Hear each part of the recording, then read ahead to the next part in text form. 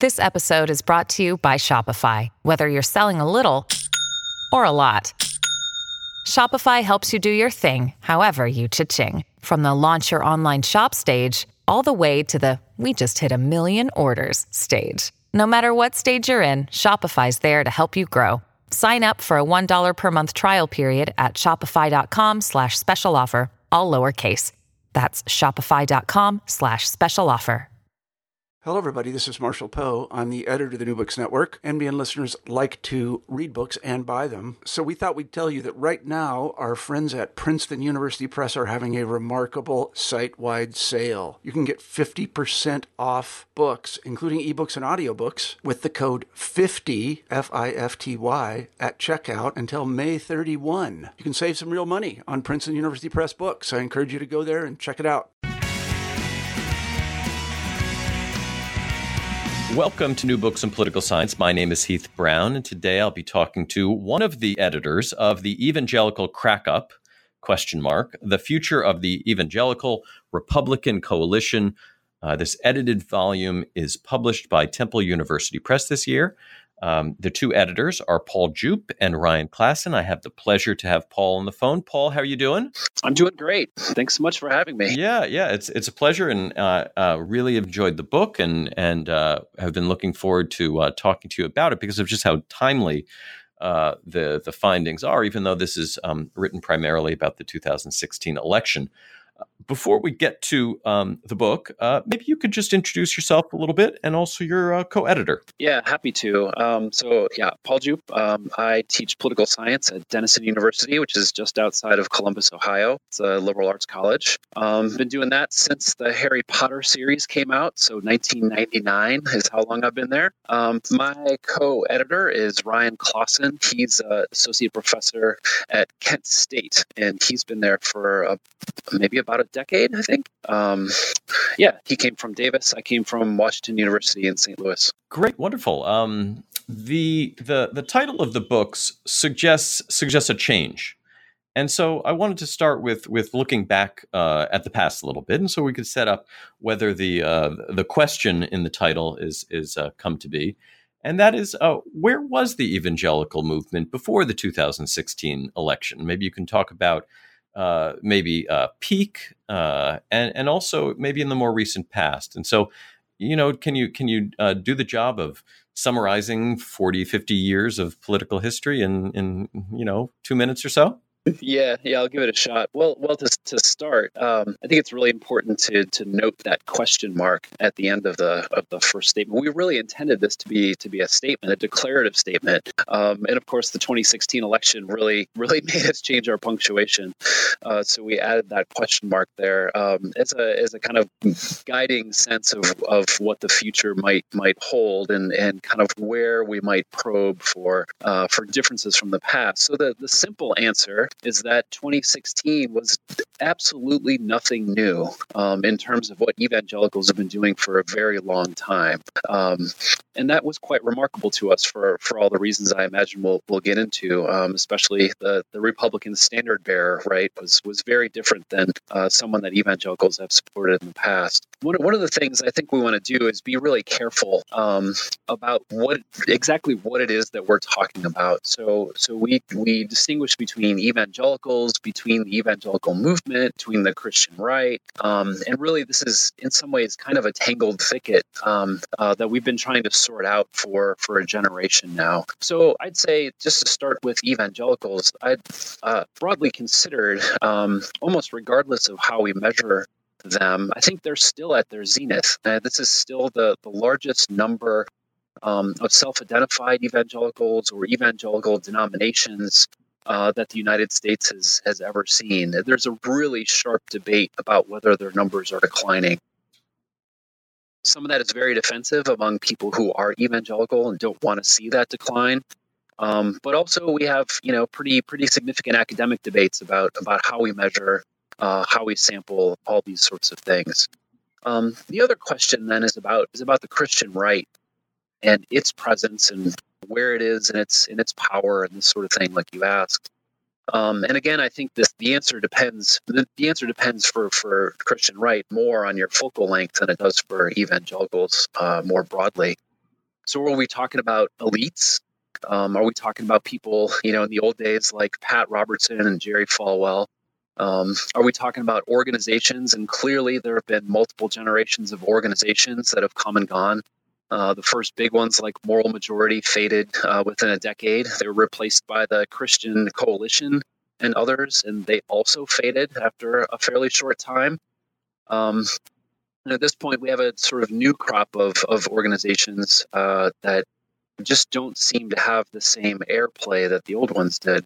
But we can also think about the Christian right in terms of, say, the identification of their followers or the consistent behavior of followers.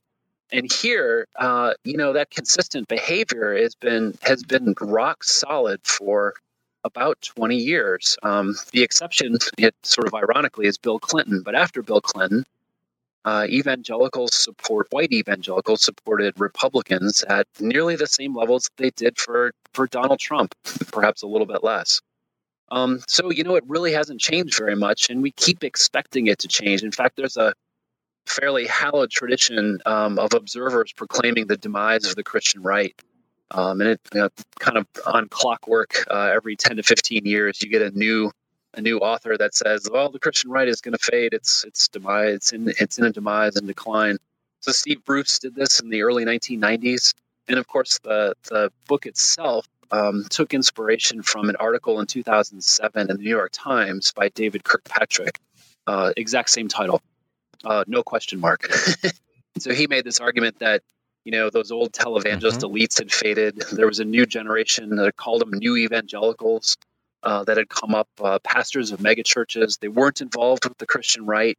They were taking softer stands on social issues, and they were emphasizing new issues like human trafficking, for instance. They were taking stances on the environment. And all of this suggested that the Christian right was no longer going to be that juggernaut of conservative politics that it once was. The simple answer, to come back to it is that evangelicals have just stuck with the Republican Party regardless of all the rest of that stuff.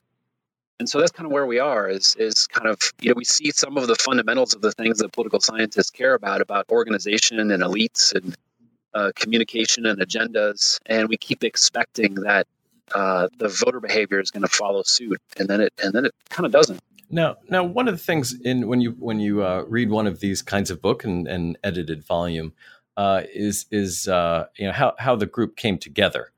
And I wonder if you could talk a little bit. You've sort of alluded to what some of the germ of the idea of the book, where that came from. But what about this group you put together? A couple of them I've had the chance to have on the podcast in the past. But this sure looks like the dream list of people working at the intersection of religion and politics. So what's the organization of this group of scholars? Well, it really, the book took inspiration from that Kirkpatrick article. I saw it back in 2007, and I thought it was really fascinating because of how it resonated with all the things that I'm really interested in studying. And so my interest in this volume started about then, and I started chipping away at it in a number of different ways that I could elaborate. If we run out of other things to talk about, I can talk about that sort of thing. But it really took steam as we got closer to 2016, and really took off once we saw that Trump was going to be the nominee. And, it just seemed like the perfect storm of getting together some of the things that I've been concerned about. Ryan Clausen just had a book come out a couple years ago from Cambridge University Press that was dealing with some of the same issues. And then we realized that, obviously there's a lot of other people who have been doing, work in the same area, and I'm sure they would be willing to contribute something about activists and Latinos and legal organizations and, you name it, the states, all the rest. And so, I just basically just started asking some of the usual suspects. And then the really wonderful thing for me is that as an editor of Politics and Religion in the Journal, I just had this eagle-eye view of the rest of this, basically the subfield and who was doing what. So I was able to target some people that I think otherwise would have been under my radar screen or just outside of my radar screen. So just ran across a bunch of really talented folks doing some really interesting work that kind of framed the entire question for us. No, you're an editor of the book, but you're also a writer of a couple of chapters. In one of the chapters that you wrote, you and co-authors conducted an experiment to test some of these questions about the 2016 election, Donald Trump, and the various groups that you've already described. I wonder if you could talk about that experiment and what you found. Yeah, I'd love to. So this is with the indefatigable Brian Calfano at the University of Cincinnati, longtime co-author since 2007. We've sort of always been interested in messages that cut against what are traditional messages in a group. So if you think, trying to disentangle evangelicals from opposition to abortion or gay rights is kind of a fraught sort of subject these days. We just can't figure out what came first, right? But sometimes there are some novel arguments that pop up. And of course, in 2016, you can't avoid the analytical value of the never Trump arguments. So here are evangelicals who are arguing that the Republican standard bearer is somehow falling short of earning their support. So I'd actually done an experiment, and the results got in the monkey cage from some September data. And we found, using some language, actually from a former, he is a political scientist, political science PhD, now writes for the Christian Post, Nap Nasworth. And he argued that some of Trump's appeals to evangelicals were satanic. And I thought that was just super fun. So we did an experiment with that. And we found that evangelicals actually liked Trump less when they heard that argument. And so Brian and I were really curious to see if that was still true by late October. And so that's the frame. Could never Trump arguments still be persuasive as election day approaches? We did a survey. It was only among white Christians. So we had evangelicals, mainliners, Catholics. And we used a Christianity Today op-ed, which had really amped up credible Christian cues. I mean, aside from being Christianity Today, which is an evangelical publication, it cited the Bible passage. It really emphasized some of the core values that we put religion first over our earthly choices, this sort of stuff. And the other kind of component that was consistent across, everybody got that message. And then we kind of varied some of the other little bits. And one of the more important ones was gender. So some of the voices that were arguing both for and against Trump were women. Very prominent folks like Paula White. She's on the cover of the book, and in my favorite image on a cover of a book so far. She was a supporter of Trump, but there were also women on Twitter and elsewhere who were critical of Trump. And so, obviously, evangelicals have maybe a tense relationship with gender equality, we'll say. But clearly, there's an emerging trend of more women who are leaders in the movement.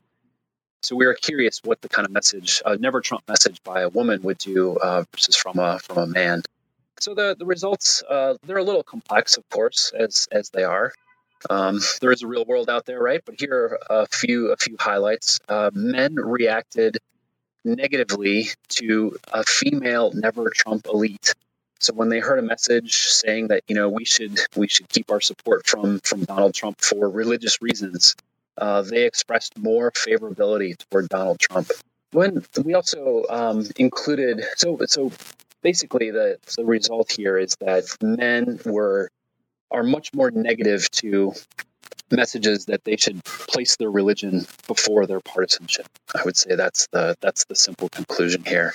And that really comports. So I just had Lily Mason in for a talk yesterday, and so maybe this is just on my brain, but one of the things that she argues is that overlapping identities are going to serve to both increase polarization and make people more resistant to countervailing claims, right? And that's exactly what we're seeing here, is that male Republican evangelicals are reacting quite negatively to messages that they should rethink those views a little bit. So yeah, it's really, really interesting view. And women were just not reactive at all to any of the manipulations we tried. So that was pretty interesting. Yeah, and many of the articles in the book, including the one you just described, they are not completely surprising, but they sure do answer a lot of questions that people have had about the election. And there's this seeming paradox about Donald Trump and evangelical voters.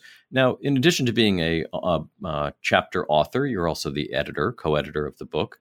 I wonder if you can point to one of the chapters that stands out to you for what surprised you about the findings that was counter to what you expected, either when you planned out the book or maybe as the election came and went. So is there something in here that stuck out to you? Absolutely. I mean, there are tons of things that I just wasn't quite sure exactly what they were going to find. I think in some ways the authors were interested too, and I wouldn't say shocked necessarily, but they did provide some interesting findings. So, and I'll describe a tension, I think, and this is one of the things that really emerged when I taught this. I taught the chapters while they were in press. I guess I can do that because I'm the editor. I had pre-pressed copies. But it was the tension between Kevin Dendalk's chapter that he called The Challenge of Pluralism, and then Andy Lewis's chapter, which came right after, called Divided Over Rights. And so one of the things that Kevin does is he thinks a little bit about which evangelical elites we should talk about, and he decides to focus on those involved with a political party. So this kind of coincides with the new thinking about political parties, that they're really coalitions of interest groups and elites and this sort of thing. And so he looks at evangelicals who are especially prominent on platform writing committees for the party since the 1980s. And one of the things that he finds is an increasing rejection of pluralism, or put another way, they're using much more strident, much more religious language, and much more particularistic religious language. So over time, they're becoming less pluralistic, right, and rejecting pluralism. And I thought that was interesting. I mean, that resonates, I think, with some of my stereotypes but I haven't read the Republican platform, just like the party nominees haven't often read the platform either. So the tension then, since they're moving away from pluralism at the party level, Andy Lewis is finding at the exact same time that evangelicals are becoming more tolerant. They're becoming more tolerant of groups that they, often dislike, like as described in the General Social Survey, homosexuals and atheists, racists and others. So they're becoming more tolerant over time, at the same time that party elites appear to be becoming sort of less tolerant. And I thought that was a really kind of profound kind of tension for us to start working through.